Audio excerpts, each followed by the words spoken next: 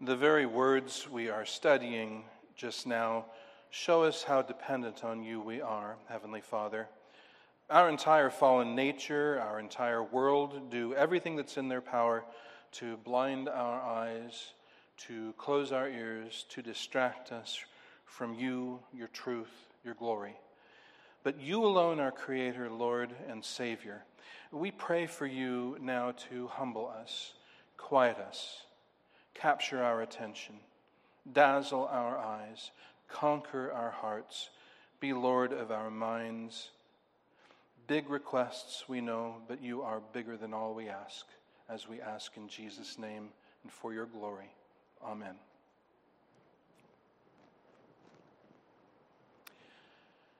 Did simple words ever conceal depths as vast as Matthew 11:27? Hear what Jesus says. I've translated it for you in the outline. All things were delivered over to me by my Father, and no one truly knows the Son except the Father. Nor does one truly know the Father except the Son, and anyone to whom the Son decides to reveal him. These simple-sounding words instantly plunge us into the vast, trackless depths of the relationship of God the Father to God the Son, and of the relationship of God the Father and Son to creation, to mankind, to us. At the same time, they shed a brilliant light on how we may know God and how we may not know God, how to know Him on His own terms and every other failed alternative. And we see revealed in these words that there's a bridge between God's infinite and unattainable self-knowledge and our derived partial knowledge of Him. And that bridge is Jesus Christ. Through Jesus and Jesus alone can we know God truly in a way that corresponds to the way He knows Himself. It's Jesus and Jesus alone. Only through Jesus can we, the creature, know God, the Creator. It is He who is the one mediator between God and man, the man Christ Jesus, as Paul says in 1 Timothy 2, verse 5. And these words also in Matthew 11:27, they're pivotal in this section. I remind you that verses 25 through 30 are the third part of three parts that begin chapter 11, three subparts, if you will. And in these words, 25 through 30, they're broken up into three parts as well, and it's fairly easy to see. In the first two verses 25 and 26, Jesus addresses His Father. It's a prayer of Jesus to His Father. And in the last verses 28 through 30, He addresses those who are weary and heavy laden and calls them to Him. And in the middle, between Him speaking to His Father and Him speaking to these burdened, laboring sinners, in between those two addresses, He speaks these words. And He doesn't specify who He's speaking to. It's as if He speaks to the universe, to all creation. From speaking to the Father, before speaking to those He wishes to call to Himself, He makes this announcement, this pronouncement to all. All things were delivered over to me by my Father, He says. And no one truly knows the Son except the Father, nor does one truly know the Father except the Son, and anyone to whom the Son decides to reveal Him. So in these three sections, to put it doctrinally, we have the truths, the twin truths of election and reprobation in verses 25 and 26, as we have studied before. In the third section, verses 28 through 30, we have an invitation. And right here in the middle, verse 27, we have the mediation of Christ. The first part, election and reprobation. The last part, invitation. Here in the middle, mediation. And the mediator, the only mediator, is Jesus Christ. Now we're going to see that these simple but profound words enrage fallen men, but they're exactly what we need to know. They contain the exact truth that we most deeply need. So let's listen very closely and go through this together as we come Roman numeral 1 And see, first, what blazes forth in Jesus' words is the endowment of the Son. The endowment of the Son. E-N-D-O-W-M-E-N-T. With what is the Son endowed? Well, Jesus says, all things were delivered over to me by my Father. Those words will repay our close attention, so let's do that. And the first thing we begin with is explanation, letter A. Explanation of the words. All things, Jesus says. This is a single word in Greek, panta. And this word panta is fronted, which is to say it's the first word in the sentence, which isn't the necessary normal Greek order. By putting this word first, the Lord Jesus stresses this word. One commentator translates it absolutely everything. And that kind of is the idea. All things. The first thing he wants to say is all things, absolutely everything. And makes this audacious claim that all things have been handed over to him by the Father. What prophet ever said that? None. What sage ever said that? None. What king ever said that? None. Only the Lord Jesus can say this and not be a madman. And we read the same idea in the Gospel of John, chapter 3, verse 35, where we read the Father loves the Son and has given, here's the word again, panta, all things into his hand. The Father loves the Son and has given all things into his hand. All things, he says. It's an audacious claim and it's an expansive claim. What is meant by all things? What's included in this? Well, we could go on and on. I'm going to suggest 5, and even within the 5, there's really more than 5, but I don't think anybody will complain too much. So let's look at these 5 things just for instance of what the Father has given the Son. First of all, glorious grace and truth. And I get that from John 1:14. I'll just remind you what that says. Glorious grace and truth. And the Word was made flesh and dwelt among us. And what? We have seen his glory. What kind of glory? Glory as of the only one from the Father. And how does that glory look? Full of grace and truth.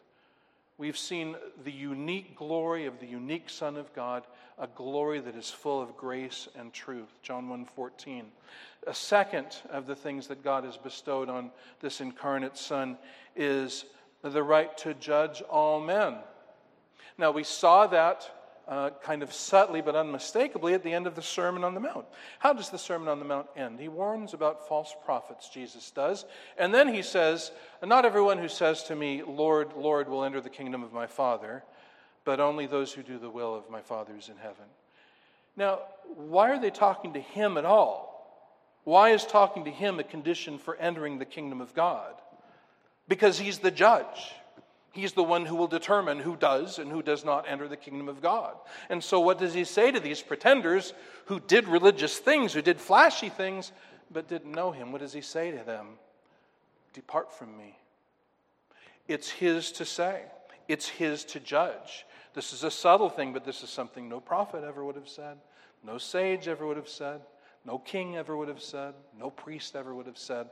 But this is where Jesus puts himself. And why does he put himself there? Because the Father puts him there. Look with me at John chapter 5. Turn there if you would, please.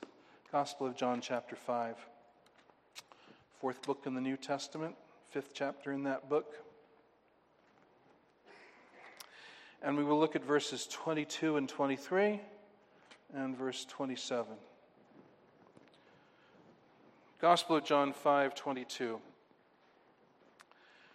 For the Father judges no one. Are you saying people aren't judged? No, read on. But has given all judgment to the Son, that all may honor the Son just as they honor the Father. This is one that I always bring up to Jehovah's Witnesses or anyone who denies the deity of Christ. Christ says the Father's given him all judgment for the specific purpose that he might be given equal honor to the Father. And that's why the Jews try to kill him, because he's putting himself on a par with God, as he does several times in this section. But all may honor the Son just as they honor the Father. Whoever does not honor the Son does not honor the Father who sent him. And we'll see that binary truth several times today, that there are only 2 categories, those who know God and those who don't. And those who know God honor the Son as God, and everyone else doesn't know God. This is what the New Testament teaches, and teaches very clearly. And then verse 27, he says, and he has given him authority to execute judgment because he is the Son of Man, spoken of in Daniel chapter 7. So, Jesus is given glorious grace and truth. Jesus is given the right to judge all men. Jesus is also given the right to give life and the knowledge of God to who he chooses. All you need to do to see that is just back up a verse to John 5:21. For as the Father raises the dead and gives them life, so also the Son gives life to whom he wills. So it depends on his will, not his ability, because he has the ability. God has given him that ability. Unless we think, well, this is talking about those temporary resuscitations that he did during his ministry. No. Unless we think, well, then it's just talking about the bodily resurrection at the end of the age. No. Look at John chapter 17 next for more light on this. And this you'll immediately recognize as Christ's high priestly prayer, the real Lord's Prayer, the prayer he prays to his Father. And he asks for glory in verse 1. And then verse 2, he says, since you have given him authority over all flesh to give eternal life to a subset. And what's that subset? All whom you have given him. From the mass of fallen humanity, God has chosen, God has elected some, and Jesus says he's given those ones to Jesus Christ for the purpose of giving eternal life to them. And what does that life include? Look at verse 3. This is eternal life, that they know you, the only true God, and Jesus Christ, whom you have sent. So, you could include another thing here, because obviously God gives the Son a people. That's another bestowal, another endowment. He gives him a people, and to these people he has the authority to give eternal life, and that eternal life is not mere existence forever, which everyone has. That's not life, that's existence. Eternal life is knowing God. So the life Jesus gives, he has the right to give, he has the ability to give, it's his to choose to give.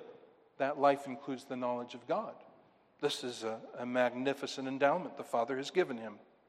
A fourth is he's given the power to save and ransom those people, to save and ransom God's elect. We saw that at his birth, or I should say before his birth, in Matthew 1:21, where the angel says, you shall call him Jesus, because why? He himself will save his people from their sins. Well, if he will do it, then he must be able to do it. No? And this ability to do it is an incarnational endowment. It's a gift given by God. God has sent him with this commission, and with that commission comes the ability to do that. He alludes to that same thing at the Last Supper, this is before the Last Supper, Matthew 20:28, where he says, even the Son of Man came not to be served, but to serve, and to give his life a ransom for many. Now, this is the language of an effectual ransom, a price paid that secures the liberation of many. So, the price he pays, which is his life, his blood, that is a sufficient price to secure the freedom of the many for whom he dies. And this is an endowment of the sons. It's part of the all things that are given him. And finally, of the things we'll look at today, he has the power to atone for his people's sins specifically. And that is at the Last Supper, Matthew 26:28. This is my blood of the covenant, which is poured out for many for the forgiveness of sins. There is in his commission an agreement between the Father and the Son and the Holy Spirit that those whom the Father gives to the Son to atone for, the Son will shed his blood for. That will be accepted as a sufficient price, and the Holy Spirit will apply that benefit to those people. So, all of these are just parts of this grand endowment that Jesus points to when he says, all things are given to me. All things were delivered over to me by my Father. I feel kind of frustrated because I know I've just scratched the surface, but don't you just see, friend, sinner, everything we really need is in Christ. What do you think you need? What do I think I need? Well, we think we need a car or this or that. You know what we really need? We need our sins forgiven. You know what we really need? We need to be reconciled to God. You know what we really need? We need to know the truth. You know what we really need? We need to know God. All that is in Jesus Christ. We need a friend at the judgment. We need, when we stand before the gates, as it were, before the seat, I should say, and are judged, we need a friend. We need an advocate there who will say, that's mine. That one is mine. Let him in. Let her in. All that is in Jesus Christ. All that is in Jesus Christ. If you've been going somewhere else, go no longer. Come to Christ. All things have been delivered over to him by the Father. Secondly, he says, all things were delivered over to me. The to me is fronted. So very literally, all things to me were delivered over. So there's an emphasis to me and to no one else. Not to Michael, the archangel, not to Gabriel, the angel, not to some king or some prophet, some priest or apostle. No, not to Mary, not to the Pope. No, to me, all things have been delivered over. So speaking most likely of him in his incarnate state. This is given to the God-man. These are endowments of the God-man, Jesus Christ. And it's interesting, the word he uses for delivered over, paradothe. You could translate, we're handed over, we're transmitted, we're handed on to him.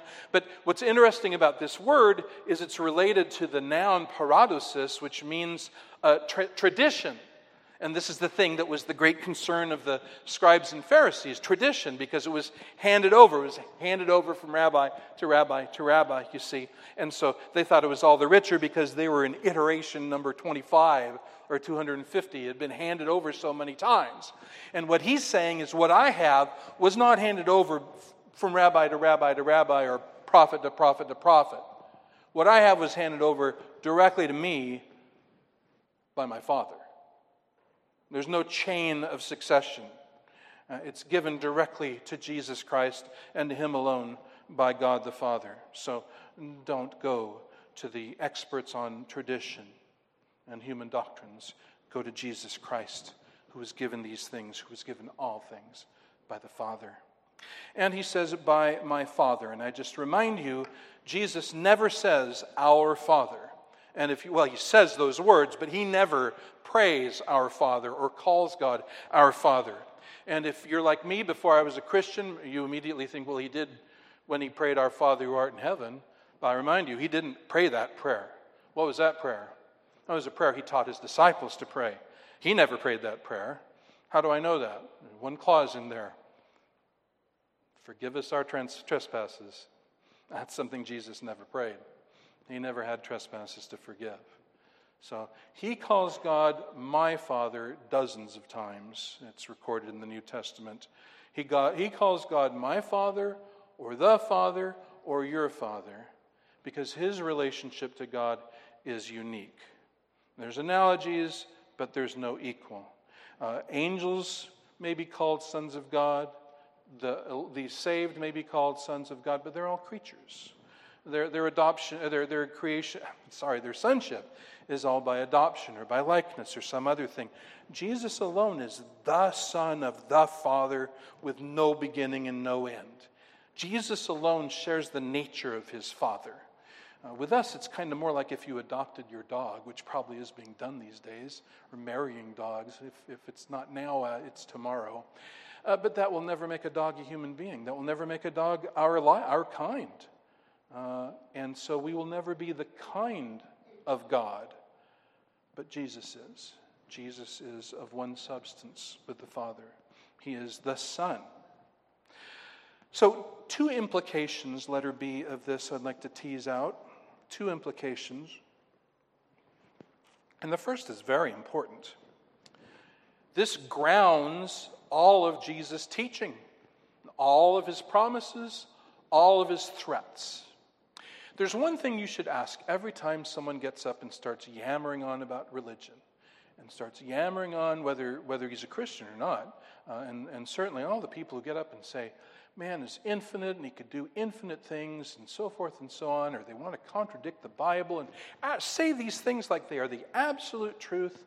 And the one question everybody should ask such people is, by what authority do you say that? What gives you the right to say that? What is the grounding? I know you feel confident of it, but what is the actual grounding, the authority for what you say? Well, Jesus tells us here something that no one else can say truthfully, that what he has, he was given directly by the Father. All things to me were handed over, were delivered over by the Father. So when he makes a promise, that promise rests on the authority and the gift of God. When he makes a threat, you can take that to the bank. That also rests on the authority of God. When he tells you and me about eternal things, heavenly things, spiritual things, it rests on the very authority of God, which was given to him. All things were handed over to me by my Father. And the second implication of this is this shows both his manhood and his godhood at the same time. Martin Luther brings this out, the great Martin Luther, man of great insights. Great flaws as well, but great insights. And Luther noted that Jesus can only say this if he is both God and man. Meaning what? Well, no mere man could say all things were delivered over to me by my Father. It takes more than a man to say that. You must be God to say that. But at the same time, God doesn't need to be given anything. You see? God, by the virtue of being God, has everything. He doesn't need to be given anything. So it only makes sense for Jesus to say all things were given over to me by my Father if he is at the same time fully God and fully man in one person. And that indeed is exactly what he is. Perfect God, perfect man. And as God, it's all things, and as man, it's given to him in his human nature. So, the endowment of the Son is vast, it's dazzling, it's breathtaking, it's overwhelming, it's all things. But now let's look second at the knowledge of the Son, which Jesus comes to when he says, and no one truly knows the Son except the Father, Roman numeral 2. The knowledge of the Son, and no one truly knows the Son except the Father. And in these words, let's look first at what is explicit, what is right there on the face of these words, and no one truly knows the Son except the Father. Well, for one thing, there is an explicit exclusion. What do I mean by an exclusion? Well, he says, nobody truly knows the Father except the Son. The Son except the Father. I knew I'd do that at least once. I'll try not to do it again. No one truly knows the Son except the Father. No creature has true knowledge of the inner nature of Christ. So that tells us when somebody says, well, I'm a scientist and I'll tell you about Jesus. Oh, a scientist doesn't have the instruments to tell you that. That's not accessible to him by a microscope or by a spectrometer or anything. He doesn't have the instruments to tell that knowledge. Or if a philosopher gets up and says, well, I will muse out the truth about Christ. No. It's not in him. It's not in his mind. He can't look within or deduce his way to the depths of Christ's nature. He can't tell you about Christ. And a historian says, well, I'm a historian, so I'm an expert, so I'll tell you about Jesus. He doesn't have the data to tell him about the inner workings and the inner nature of Christ unless he depends entirely on what the Father reveals in God's Word. So he's saying no creature has this knowledge. The only one who has this knowledge is the Father. And why is that? It's because he's the Son, par excellence. He is the one-of-a-kind Son, God the Son. And so if you want to know the depths of an infinite being, what must you be? Infinite. And there is no creature, by definition, who is infinite. We don't have the instruments to have this knowledge. And even if we had the instruments, we don't have the RAM. We don't have the power in our CPU or in our wetware. We don't have the ability. We don't have what it takes, even if we had the instruments. So it excludes all creature. The verb is from the simple word ginosko, which means to know. And it's intensified by putting a preposition on the front of it, epiginosko, which can be used to suggest deep knowledge, accurate knowledge, specific knowledge, true knowledge. And that's the way he uses it here. No one really knows. No one really fully knows. No one truly knows the Son except the Father. Now there's the inclusion. Number 2, the inclusion. There is one who knows him, and that's the Father, because he alone is Christ's peer, because he alone is of the same essence with the Holy Spirit, who is also in the same category, being God. But he's speaking specifically of Father and Son here. So he alone is Christ's peer. And there are great consequences to this truth that Jesus is giving us, that the only one who truly knows him is the Father. So that being the case, where does that put you and me? Well, it puts us to where, first of all, our knowledge of Jesus must bow before the Father's testimony. Whatever the Father says about Jesus, we must bow before that, because only he fully, truly knows Jesus. That's the first consequence of this. And what does the Father say of Jesus? Well, at his baptism, Matthew 3:17, remember, what did the Father say? He said, "This is my beloved Son in whom I am delighted." So he owns Jesus as his Son. He tells us that his unconditional love rests on Jesus, and he tells us that Jesus is his delight.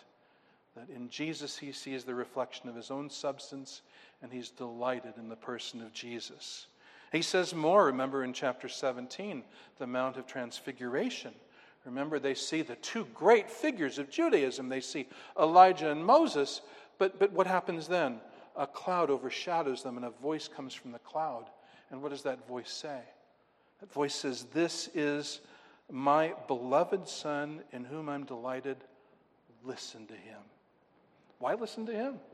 Because all things were delivered to him by his Father. So listen to him. This is what the Father says. So first of all then, our knowledge of Christ must bow before the Father's testimony to Christ. Secondly, to reject Christ, therefore, is to reject the Father's testimony.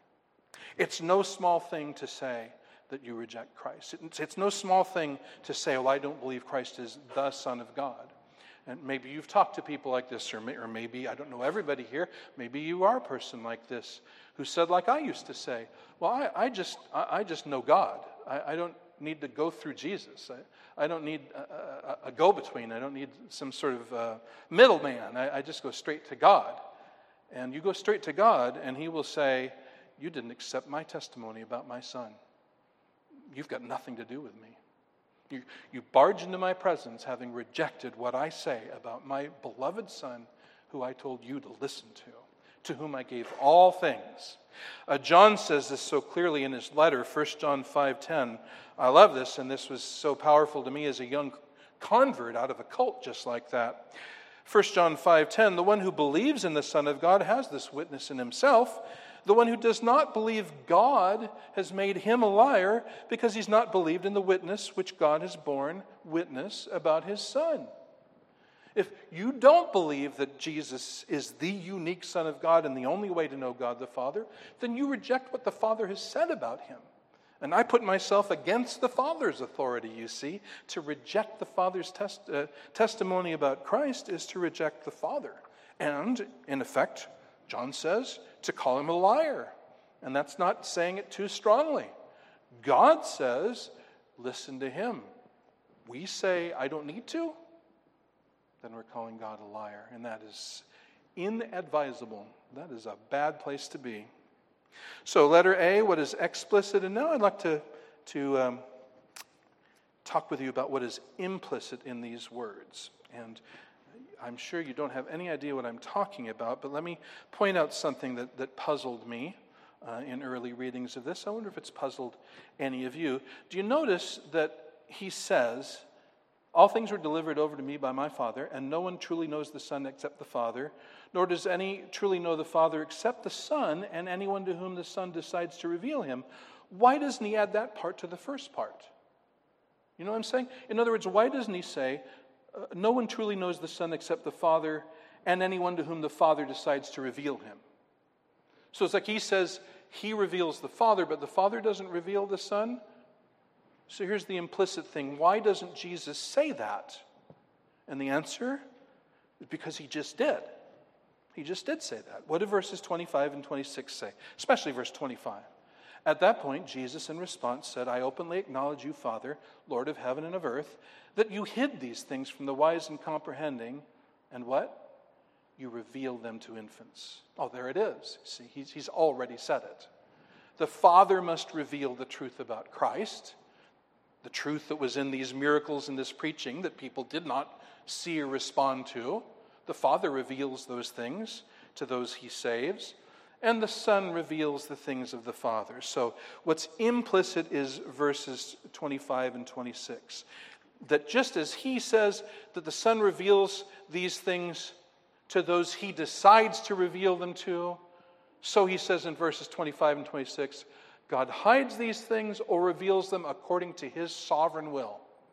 So it's the Father's decision, it's the Son's decision. The Father must reveal, the Son must reveal. And we see this same thing, I'm sure perhaps you've thought of Matthew 16, where Jesus asked the apostles, who do men say I am? And Peter finally comes up with the right answer, you're the Christ, the Son of the living God. And what does Jesus say? Flesh and blood didn't reveal this to you. What does he say? My Father revealed this to you. So that's the exact thing we're talking about here.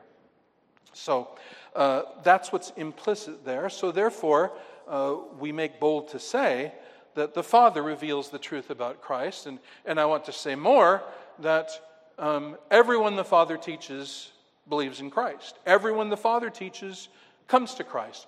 Only those the Father makes this revelation to come to Christ. But everyone who he makes this revelation to comes to Christ. You see that in this section, but you can also see it clearly in John chapter 6. Go there with me if you would, please. John chapter 6.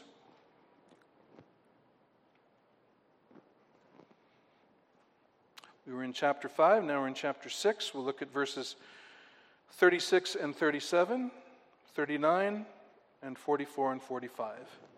As always, I'll say that again. John 6, 36 and 37, 39, and 44 and 45. So John 6:36. But I said to you that you have seen me, and yet you do not believe. Just like the situation in Matthew 11, right? They'd all heard the preaching, they'd all seen the miracles, and they did not repent. So here we are again. You've seen me, and yet you do not believe. Look at this. All that the Father gives me will come to me. 100%. So they're not coming, and if they never come, it's because the Father did not give them to Jesus. And whoever comes to me, I will never cast out, Jesus says. So all the Father gives will come to Jesus, and all who come to Jesus he will not cast out. Now verse 39, and this is the will of him who sent me, that I should lose nothing of all that he's given me, but raise it up on the last day. Now keep track of what he's saying here. The only way to come to Jesus is just like we saw in Matthew 11, if the Father gives us to Jesus. And if he does, then we will come. And if we come, Jesus will not cast us out. He will not lose us. He will raise us up at the last day. Now verses 44 and 45.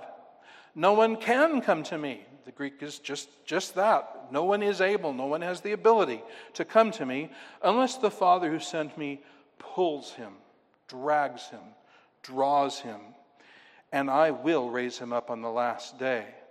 Not obviously the resurrection to damnation, but the resurrection to life.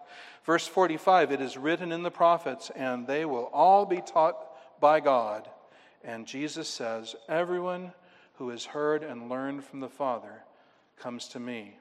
Well, this is very powerful to me as the Lord was saving me out of the cult I was in, because in that cult, we all believed that God was in everybody. They were all sons of God. Jesus was just like us, only more so. And it was just a continuity. He wasn't in a different category. It was just a continuity. We're all like Jesus. And you don't need Jesus to know God. God's within you. You can just know God directly. And here's Jesus saying, well, the proof that someone knows God is that he comes to me. So you can make that into a flow chart. You can make that into a syllogism. You can make that in a diagram. That here's a person who claims he knows God, okay? And here's the question. Does he come to Jesus? If the answer is no, he's lying. If he's come to God, he'll come to Jesus. And the only way he'll come to Jesus is by the sovereign grace of God drawing him to Jesus. So Jesus says absolutely, anyone who says, well, let me tell you truth about God, I just don't get into Jesus, but I'm going to tell you about God. Do not listen, Jesus says. He hasn't been taught by the Father. If he were taught by the Father, what would he do? He'd come to Jesus. He'd come to Jesus. If he doesn't come to Jesus, what hasn't happened? He hasn't been taught by the Father. I don't know how to make it plainer, but it's such an important truth. So only the Father truly knows the Son and those to whom he chooses to reveal his Son. Now, thirdly and finally, we look together. We've seen the endowment of the Son. We've seen the knowledge of the Son. And now we look at the mediation of the Son. Not meditation, mediation. M-E-D-I-A-T-I-O-N.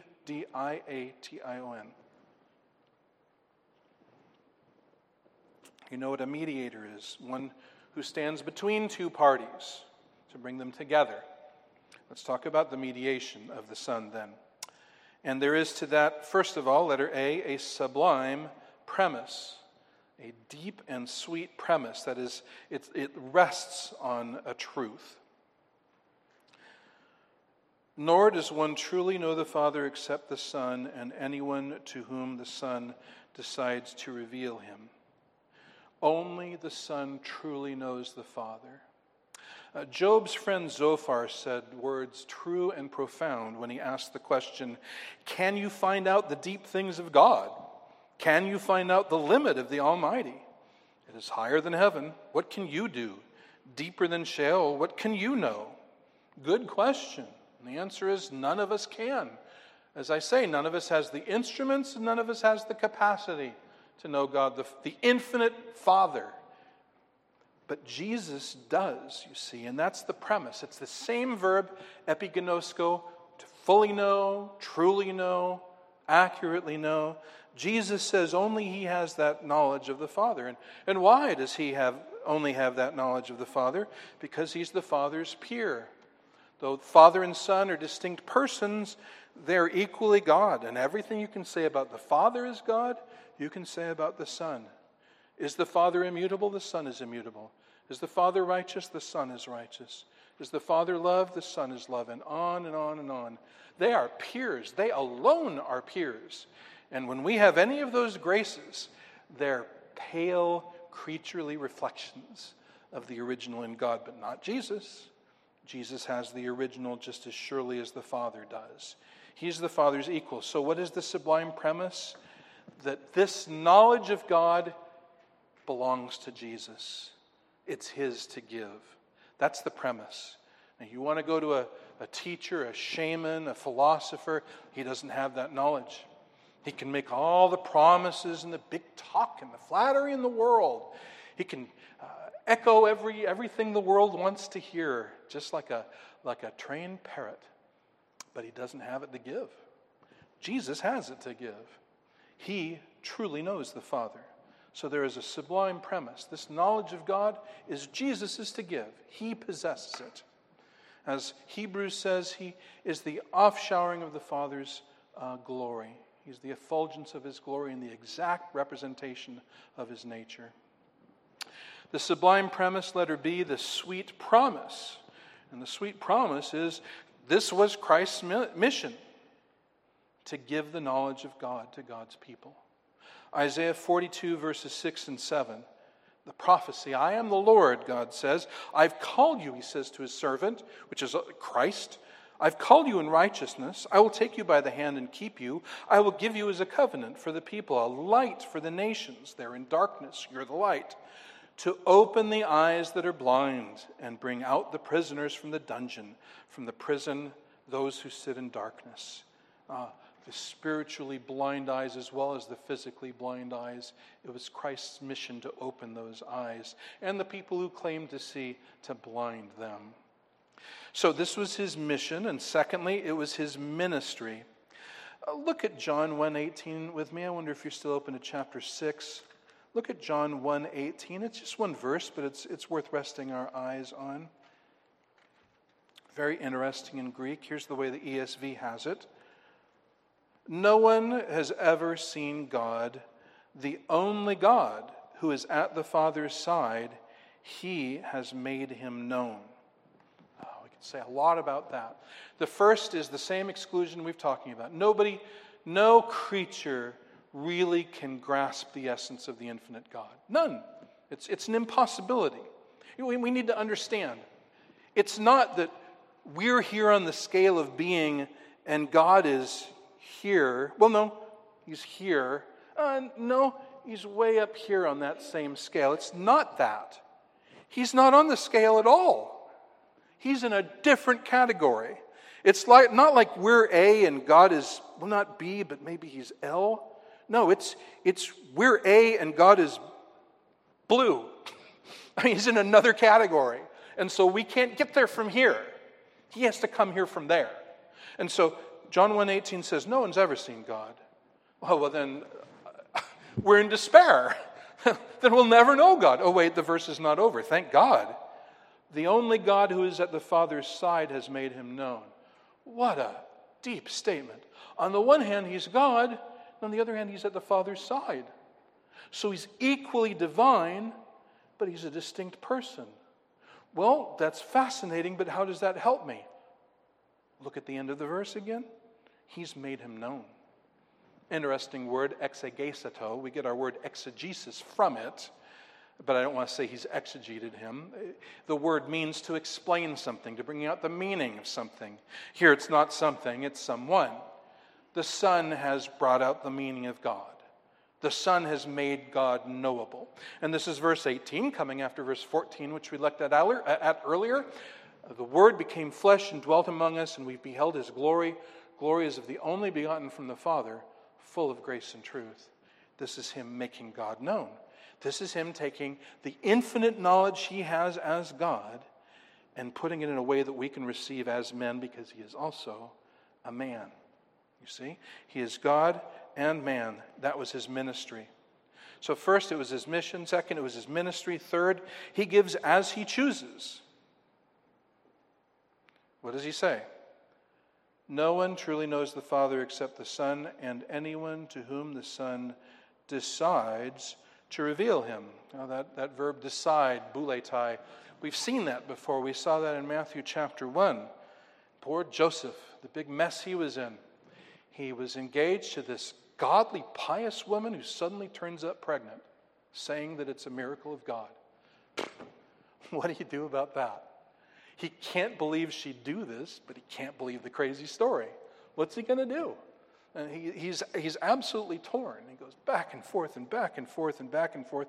Finally, we read in verse 19, chapter 1, Joseph, her fiancé, because he was righteous and yet was not wishing to make her an exhibition, decided to release her privately. There's the same verb. It was what he decided to do. It was the decision he reached. He came on this. This is what he'll do. And that's the same word here. It's the person Jesus decides. It's his decision. It's his will. It's not ultimately mine. It's ultimately his. He's the cause. I'm an effect. And so the one he decides to reveal the Father to. And of course it is. The Scripture always depicts this as ultimately being a work of God. Back as far as Deuteronomy 29, where Moses laments, to this day the Lord has not given you a heart to understand nor eyes to see.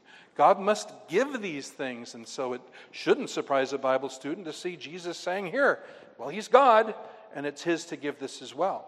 He gives the knowledge of God to the one he decides to give that knowledge of God to. It's his to do. What a great person he is. How much we need him. So now let's put this together, if we can, in a summary, letter C, of 4 propositions. I'll wrap this up in 4 propositions. 4 propositions. Very important, crucial. The first great truth we learn from this verse is that the Father and Christ are one as to their deity and distinct as to their persons. I'll say that a couple of times for you. They are one as to their deity and distinct as to their persons. They're one as to their deity, distinct as to their persons. Now, if you're not familiar with the word deity, deity means the quality of being God. Not being like God, but actually being God. They're one as to their deity. So God is not many gods. God is not three gods. God is one what? As to his essence, God is one. There's only one God. He's one what? But he's three whos. He's one in one way. He's three in a different way. He's one in his essence. There is only one God. He's three in his persons. How do you see that here? Well, Jesus speaks to his Father in verses 25 and 26. He's not talking to himself. This is where every Jehovah's Witness who tries to talk to you shows that he doesn't even know what the Trinity means. He doesn't even understand the doctrine that he's trying to talk you out of. When he says, well, if Jesus was God, then who was he praying for? Was he talking to himself? No, he's talking to his Father. This is what Trinitarians have always taught, because the Scripture teaches that. This shows Father and Son, they're not the same person. Now there's another class of heretic that messes this up too, the modalists, the Oneness Pentecostals, the United Pentecostal Church denomination, teaches what's called modalism, which is there is one person God who operates under three offices. And I don't know if you've ever used this for the Trinity, but if so, you've used heresy. I know you didn't mean to. But if you tell your child, well, the Trinity is kind of like daddy is a son to his parents, and a husband to your mom, and a father to you. See, I'm three and I'm one. Oh, that's modalism. That's heresy. I know you mean well. You can say that, well, you can be one in one way and three in another. That's fair enough. But that's not like what God is. God doesn't act as Father and act as Son and act as Holy Spirit in different times. God's always been the Father, always been the Son, always been the Holy Spirit. Eternally distinct persons. This section shows us that.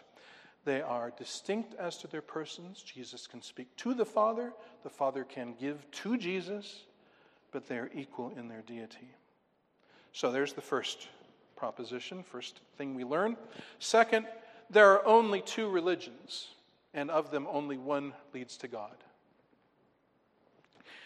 You say, what, are you nuts? I have a book on world religions, and it's very thick, because there are many, many religions. No, but when you boil it all down, there's only two religions because there's only two starting places. In reality, there are only two starting places. Oh, there are many claimed starting places, but in reality, there's only two starting places. What are the two starting places? Follow me here. I know many of you have heard this already, but not all. You either start from where we are and try to make your way up to God, or it starts up with God who comes down and speaks to us. Those are the two religions. Now, there are many, many, many varieties of this one. The one that is up from down. And they're all utter failures. Why? Well, because no one really knows the Father except the Son, and the one to whom the Son chooses to reveal him. And no one really knows the Son except the Father, and the one he chooses to reveal him. Do you see? What's that? That's up to down. That's God revealing himself to us on his authority, as opposed to us starting down here and reasoning our way up, or fabling our way up, or philosophizing our way up, or just downright making it up our way up to God. There's only two religions, and of those two religions, only one leads to God because only one rests on God. Only one rests on the authority of God. Only one rests on the initiative of God parting the veil and making himself known to us. So far, so good. Father and Christ are one as to their deity, two as to their persons. There are only two religions in the world with two starting places, and only one of them will lead you to well, let me say it this way, and I'll make it clearer in a second. Only one of them will lead you to God in the way you want to go to God. They'll all lead you to God. Do you understand? You'll end up at God. But will you end up with God as your Savior or your judge? Only one takes you to God as your Savior. Thirdly, the only way to know God on God's terms is through Jesus Christ. Now let me re-inflect that. The only way to know God on God's terms is through Jesus Christ. Now, I said at the start that this contains enraging truths. This is the one. The cross is the most offensive aspect of the gospel, but probably the most enraging thing about Christian faith is the exclusivity of it. The fact that we say the only way to God as Father is through Jesus Christ. Now, the way the world parodies that is, you're saying only you are right and everyone is wrong. I'm saying I could be dead and Jesus is still the only Savior. I've got nothing to do with it. The only part I have is God in His incredible, unfathomable grace chose me and brought me to Himself. I can never explain that to you. I can only thank God for it. But I have nothing to do with it. This is nothing I made up. It's nothing I really discovered. It was shown me. I was brought to it. I never would have found it by myself. Never, never. But I'm not even a factor. Christians are not saying we're right. We're saying God's right. We're saying Jesus is right. So, this exclusivity really bothers people. And it bothers professed Christians as well. There's a commentator who I use, and he's very useful sometimes, and other times not so much. This is one of those. His name is F.D. Bruner. And like I say, sometimes he's really, really good. But when it comes to this section, this clearly really bothers him. And he says about these words, I'm not making this up, he says that this comes close to saying that only Christians know God. It comes close to saying that only Christians know God. Well, no, it just says it. It doesn't come close to saying it. It actually says it in so many words. But he doesn't want to say that. He wants to say there's truth in all religions. And, well, there's truth in all religions. You know, if there's a religion that says hamburgers are yummy, true enough, you know. But as far as to show us how to know God and worship God, no, you're not going to find that truth in other religions. Because everyone who's taught by the Father does what? Comes to Christ. Because the only one who really knows the Father is who? It's Christ. And the only one who really knows Christ is who? The Father. And how do we know that? If He reveals it to us. And so that's exclusive. And it's meant to be exclusive. Billy Graham said some absolutely horrible, appalling things about the fact that he thought, there are people who know Christ in all the religions of the world. They don't know His name. They don't know anything about Him. But if they're good and they want something more and they try to live up to what they think is best, then they know Christ even though they don't know His name. And that is a way to try to wiggle around this that many have used. Well, yes, only Christ gives that knowledge, but it may not have the name of Christ. You know, He does it, but He may be invisible to the person. This person may never hear the gospel or hear of Christ. And they'll still know God because it's Christ revealing God to him. Well, that's a nice fantasy, but that just it doesn't make sense with Scripture. It doesn't make sense with this. It doesn't make sense with John 14:6. John 14:6, which says what? I am the way and the truth and the life. No one comes to the Father except through me. Now, if through me can be unconsciously coming through Him, then I wonder why He bothered to say it. Because that's not what He's saying. He means through me consciously, intentionally, personally. And if that weren't enough, well, there's Acts 4:12. So you've got John 14:6, now Acts 4:12. What does that say? Peter says, there is salvation in no other, for there is no other name given under heaven among men by which we must be saved. The name of Jesus. So that means there must be knowledge of Jesus. And Acts 17:30, God commands all men everywhere to repent. All men everywhere to repent. God doesn't say to all men everywhere, act by the best light you have. He doesn't say that. And that's why missionaries go out. So, first, the Father and Christ are one as to their deity, distinct as to their persons. Secondly, there's only two religions in the world with two starting places, and only one ends up with God as Savior. Third, the only way to know God as Father is through Jesus. As I say, every religion will take you to God, but you'll end up with God as your judge and condemner unless you and I come through Jesus. Then we come to God as our Father. But then and only then. It is exclusive. And fourth, when you do come to know God in Christ, you have who to thank?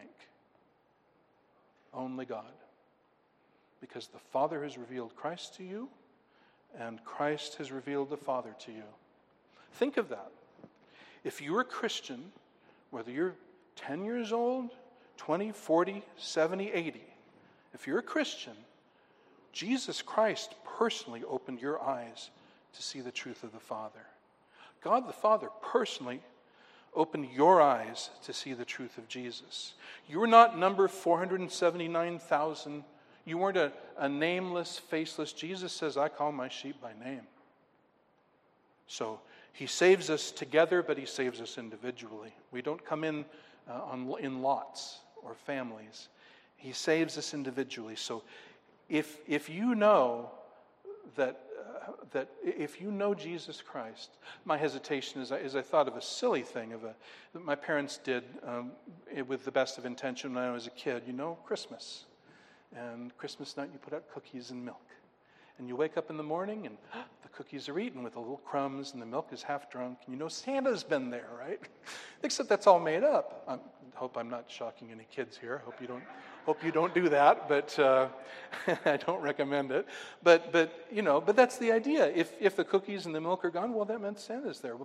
But in reality, in eternal, amazing truth, if you know Jesus, well, that means Jesus has come to you personally and opened your eyes. God the Father has come to you personally and given life to your heart to bring you to that saving knowledge. And so you get to heaven, you will have one person to say thank you to. And you won't be near a mirror when you say it. Amen? You will fall down on your knees and throw whatever crown you have at the feet of the throne. And you will thank God for his saving grace in stooping to take you and make you his. This is what Jesus says. So, Matthew has shown us the exclusive greatness of God's Son. All things to him were handed over by his Father. And no one truly knows the Son except the Father. And no one truly knows the Father except the Son, and anyone to whom he decides to reveal him. And this is why the Apostle John can say it so boldly and plainly, words that hit me very hard as the Lord was saving me out of that cult. 1 John 5:12, whoever has the Son has life. Whoever does not have the Son does not have life. Utterly binary. You have Jesus, you have life. You don't have Jesus, you have existence, you have activity, you don't have life. And so who do we need? We need Jesus. All things were delivered over to him by his Father. We need that person. We need Jesus. Whatever else we think we need, what we really need is Jesus. And if we have Jesus, we have all. I heard the story as a young Christian of the missionary who sat down at his table with some stale bread and some kind of iffy-looking water. And he looked at it and he said, Jesus and all this? Because he knew what made him rich was not what was on the table, it was what was in heaven. Saying his name before the Father, Jesus Christ, the one mediator between God and man. So because eternal life is to know God and only Jesus gives eternal life, we come to God through Jesus. And in Jesus, we find God as our Father. Amen. A few moments to think about this, pray about this, jot down any to-dos on your outline. A few moments of silence, and then I'll close this in prayer.